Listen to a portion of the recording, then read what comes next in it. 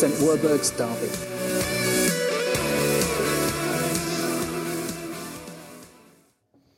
So we've been thinking a little bit about this idea around this sermon series of whole or holy living, what it means for us to kind of put some of this kind of relationship with Jesus into practice. And we've done a couple of weeks. A few weeks ago we had Ruth here and we interviewed her about the issue of anxiety, which seems to be a bit of a plague that's kind of going through our nation at this time, that we are an anxious society.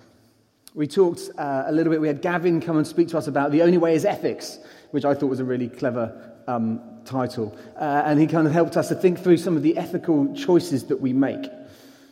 Last week, Anna was talking to us about kind of spiritual disciplines and what it means to live a whole life. Well, it means about being authentic and being intentional.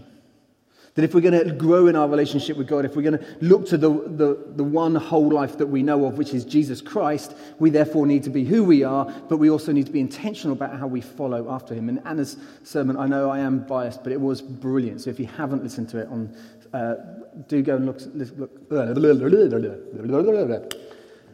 Interpretation of that is go to the podcast and listen again to what she was talking about. But one of the things we've been really, within all of those series, in all of what we've been talking about, we've been thinking about choice.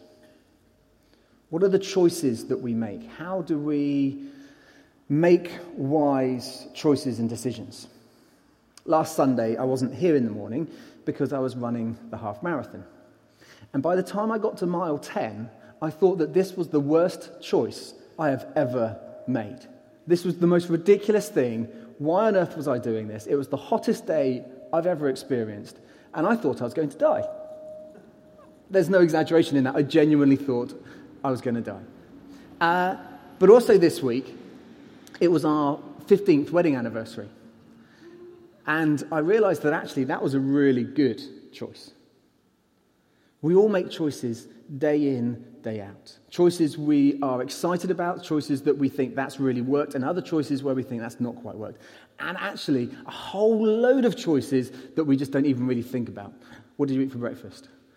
Where you get your coffee? What are you having for lunch? Those choices that we just make day in, day out, and we just get on with it. Choices everywhere. How do we decide? How do we make choices that lead to whole lives?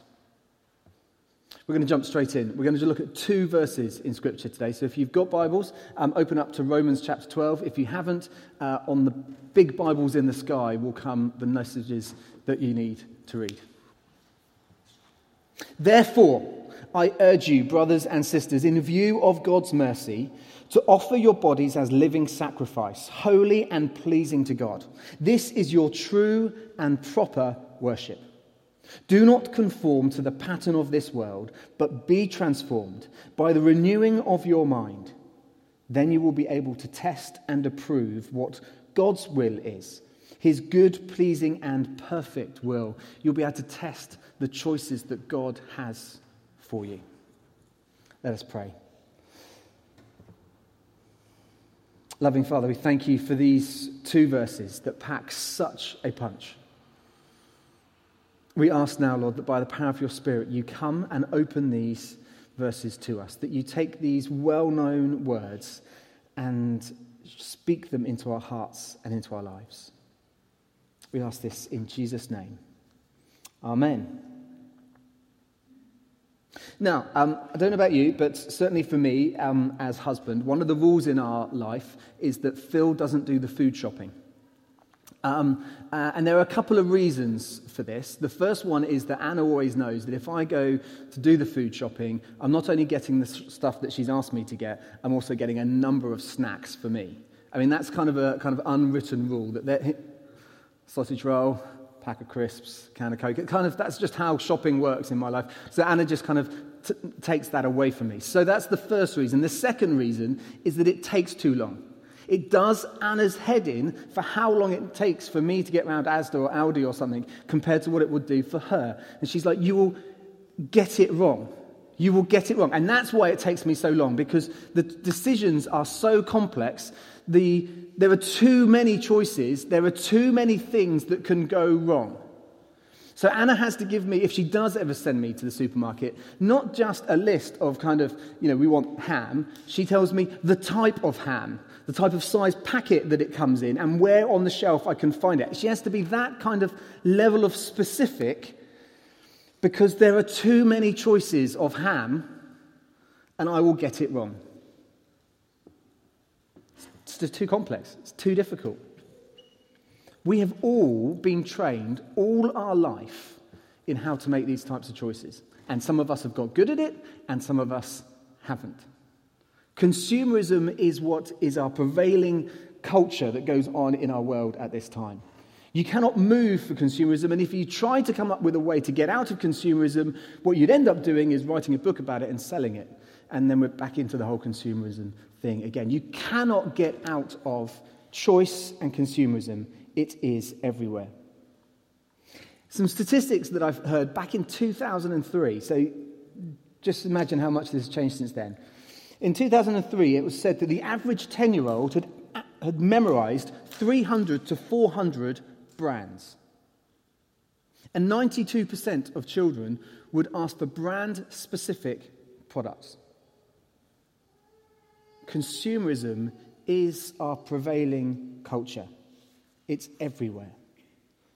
And into the midst of that, Paul, who wrote 2,000 years ago, writes these words that speak to us today. Do not conform to the pattern of this world, but be transformed by the renewing of your mind. Then you'll be able to test and approve what God's will is, his good, perfect, pleasing and perfect will. So what is this pattern of the world?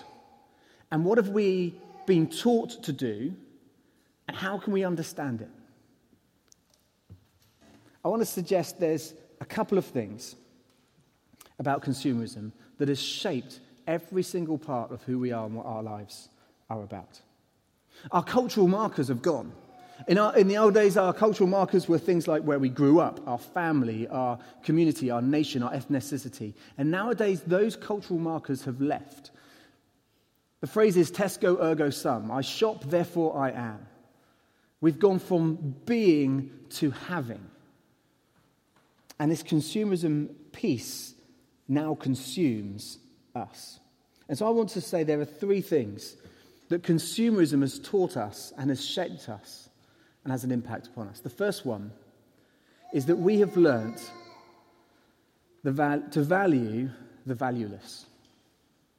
Or should I say, we've learnt the price of everything, but the value of nothing. Consumerism has taught us how we make choices and buy things and choose stuff.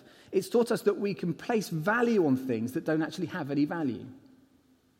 So let's give the obvious example. Apple products, right? So they're good, they're brilliant, I love them, I'm a big fan, but we spend more on those products because we think it has greater value to us than a product that does pretty much exactly the same but doesn't have the brand. We're not just buying something for its parts and its labor and its creative thinking. We're adding other value, misplaced value onto the products that we purchase. And so therefore we value the valueless. It's meaningless, but someone's making a lot of money out of it. That's why some things are more expensive, hugely more expensive than they should be. Second thing that consumerism has taught us is about identity. We don't consume things now just because of what they are. We consume them because they help shape our identity and shape who we are. Let me, again, classic example of this. Andy Bond, come here, just for a moment.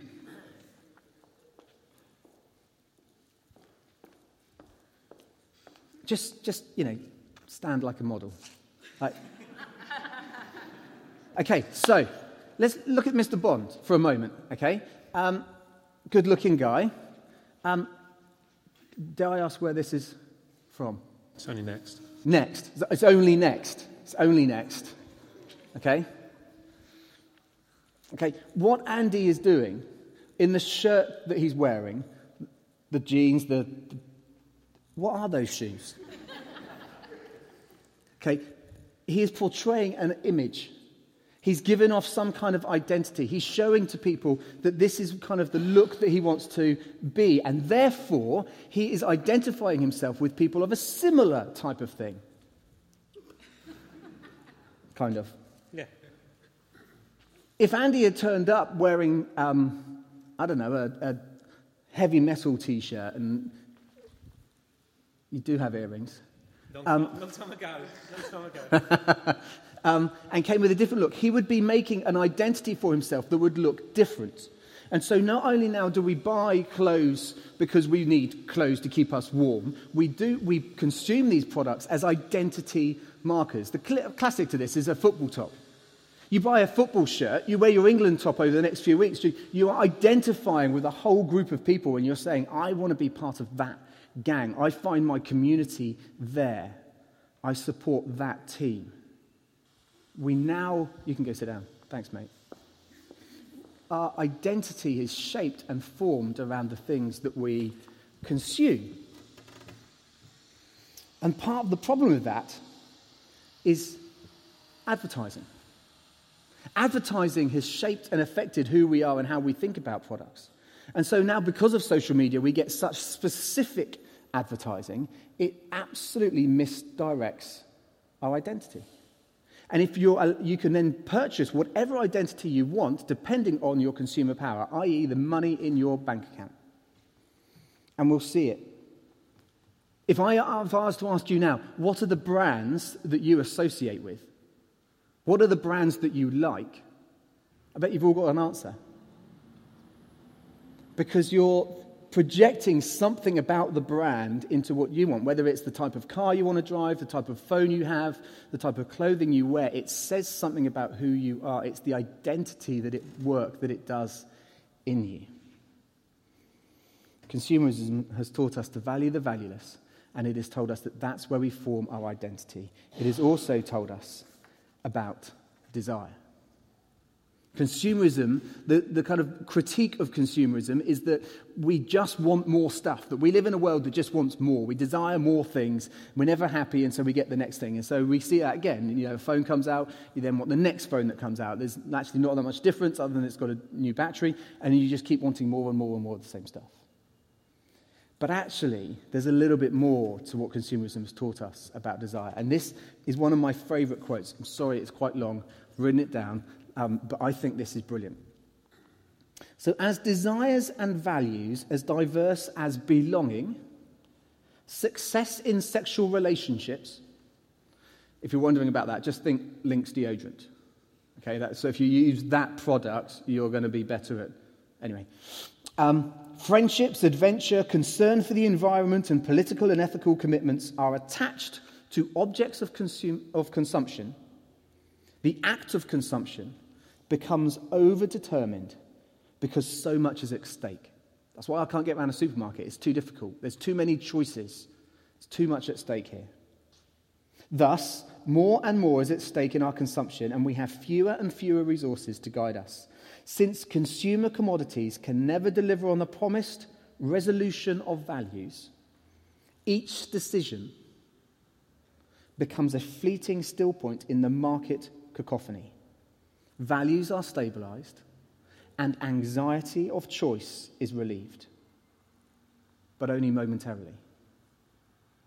Then the inevitable failure of that commodity's promised synthesis drives us back into the marketplace for endless, futile repetitions. That's desire. We have effectively learnt to desire desire. We want to be desiring the next thing, and that's what consumerism has taught us to do, that we go from the next thing to the next thing, and we can't find that satisfaction because it's never actually resolved. So consumerism has taught us to value the valueless. It's helped to shape our identity dependent upon our financial well-being, and it's told us to desire desire, that our anxiety is never fulfilled by what we consume. And so we've taken the lessons that we've learned in consuming products and we've moved it into life in turn itself. And so now we take those things and we put them on our relationships. We put them upon our marriages, our job satisfaction, our culture, our faith. That we can just consume more and want more and find our identity in different things, but if we don't like it, we'll just drop it and move on to something different. Paul says, do not conform to the pattern of this world, those things, but instead be transformed by the renewing of your mind. The word here, transformed, in Greek is, I think you pronounce it, metamorpho, which sounds a bit weird. It is the root word for where we get metamorphosis. It's that kind of concept that, we've gone from a caterpillar to a butterfly. We are completely and utterly changed. We are totally transformed in the way that we think. It's the same root word that we get for the word repent. Repent is metanoia. It means to change one's mind. It means to kind of 180-degree change. It's something totally different. Don't conform to those patterns, but be transformed by the renewing of your mind. Metamorphose into something different. Jesus said, repent, for the kingdom of God is near. Repent, for the kingdom of heaven has drawn close. And the kingdom of God isn't a kind of physical jurisdiction. It is wherever God is king. It's where he has rule and reign over our lives. It's telling us to change the way we think because he is king. And so as we look at these things that consumerism has taught us in the light of the kingdom of God, we say, well, value the valueless. Is that a kingdom of God thing? Well, actually, yes, it is. We've become a society that just throws things away. Actually, if we can really value the valueless, the people who we think have no value, actually things start to change. Genesis 1, the creation story, tells us that we find our value not in what is useful to us or what does an identity mark or anything else, but we find value in whose we are, who has created us. And that value is shown to us because how much God was prepared to pay for it. We often talk about the fact that forgiveness is a free gift, but forgiveness cost everything. Someone had to pay, and Jesus paid. That is our value. Our identity. The kingdom of God says that our identity is not found in the products that we consume, but in is whose we are. We are children of God. We are adopted into his family. We are chosen. We are loved. Our identity is in the fact that God is our Father who created us and loves us, and we are his. So we find belonging and community in the kingdom, not in the clothes that we wear. We find new life and kind of this conversion metaphor, not in being able to take off one type of clothing and buy another set, but in Jesus, in what he has done for us. And what does the kingdom of God say about desire? We're told to desire more of God. Jesus said, I am the bread of life. Whoever comes to me will never go hungry, and whoever believes in me will never be thirsty. In other words, we can only be satisfied. Our desire can only ever be fully met in Jesus. And that is not a consumerist approach. That is not a kind of you'll think that you're going to have your desires met and then you'll be let down and you'll have to go back to find something else. No, no, no. Jesus says, come and feed and drink from him. He is the only one. The only one. So do not conform to the consumerism, the pattern of this world, but be transformed by the renewing of your mind. Repent of the old things and change the way you think and look towards the kingdom of God. Then you'll be able to choose God's will, his pleasing, his perfect will. But Paul starts Romans 12, that verse that we've been talking about, with verse 1. I urge you, he says, I exhort you, I desire, I admonish, I beg, I pray, I plead with you to offer your bodies as living sacrifices, holy and pleasing to God. This is your true and perfect worship. This is holy living. to offer your bodies as living sacrifices. I urge you not to conform, but be transformed. Why? In view of God's mercy. Mercy. It's not getting what we do deserve. We deserve to be kind of swept up in the whole consumerist piece. We deserve to keep going back into this market with futile repetitions of unfulfilled satisfaction. We deserve the wrath of God because of our sin. We deserve separation from Jesus. But God's mercy means that we don't get what we deserve. So don't make the choices the world tells you. Allow God's mercy to transform your mind. In the Ephesians chapter 2, we read this. This is from the Message version that just tries to sum up what I'm trying to say in so much better. It wasn't so long ago that you were mired in that old stagnant life of sin. You let the world, which doesn't know the first thing about living, tell you how to live. You filled your lungs with polluted unbelief and then exhaled disobedience. We all did it. All of us doing what we felt like doing, when we felt like doing it, all of us in the same boat because we can't get out of consumerism.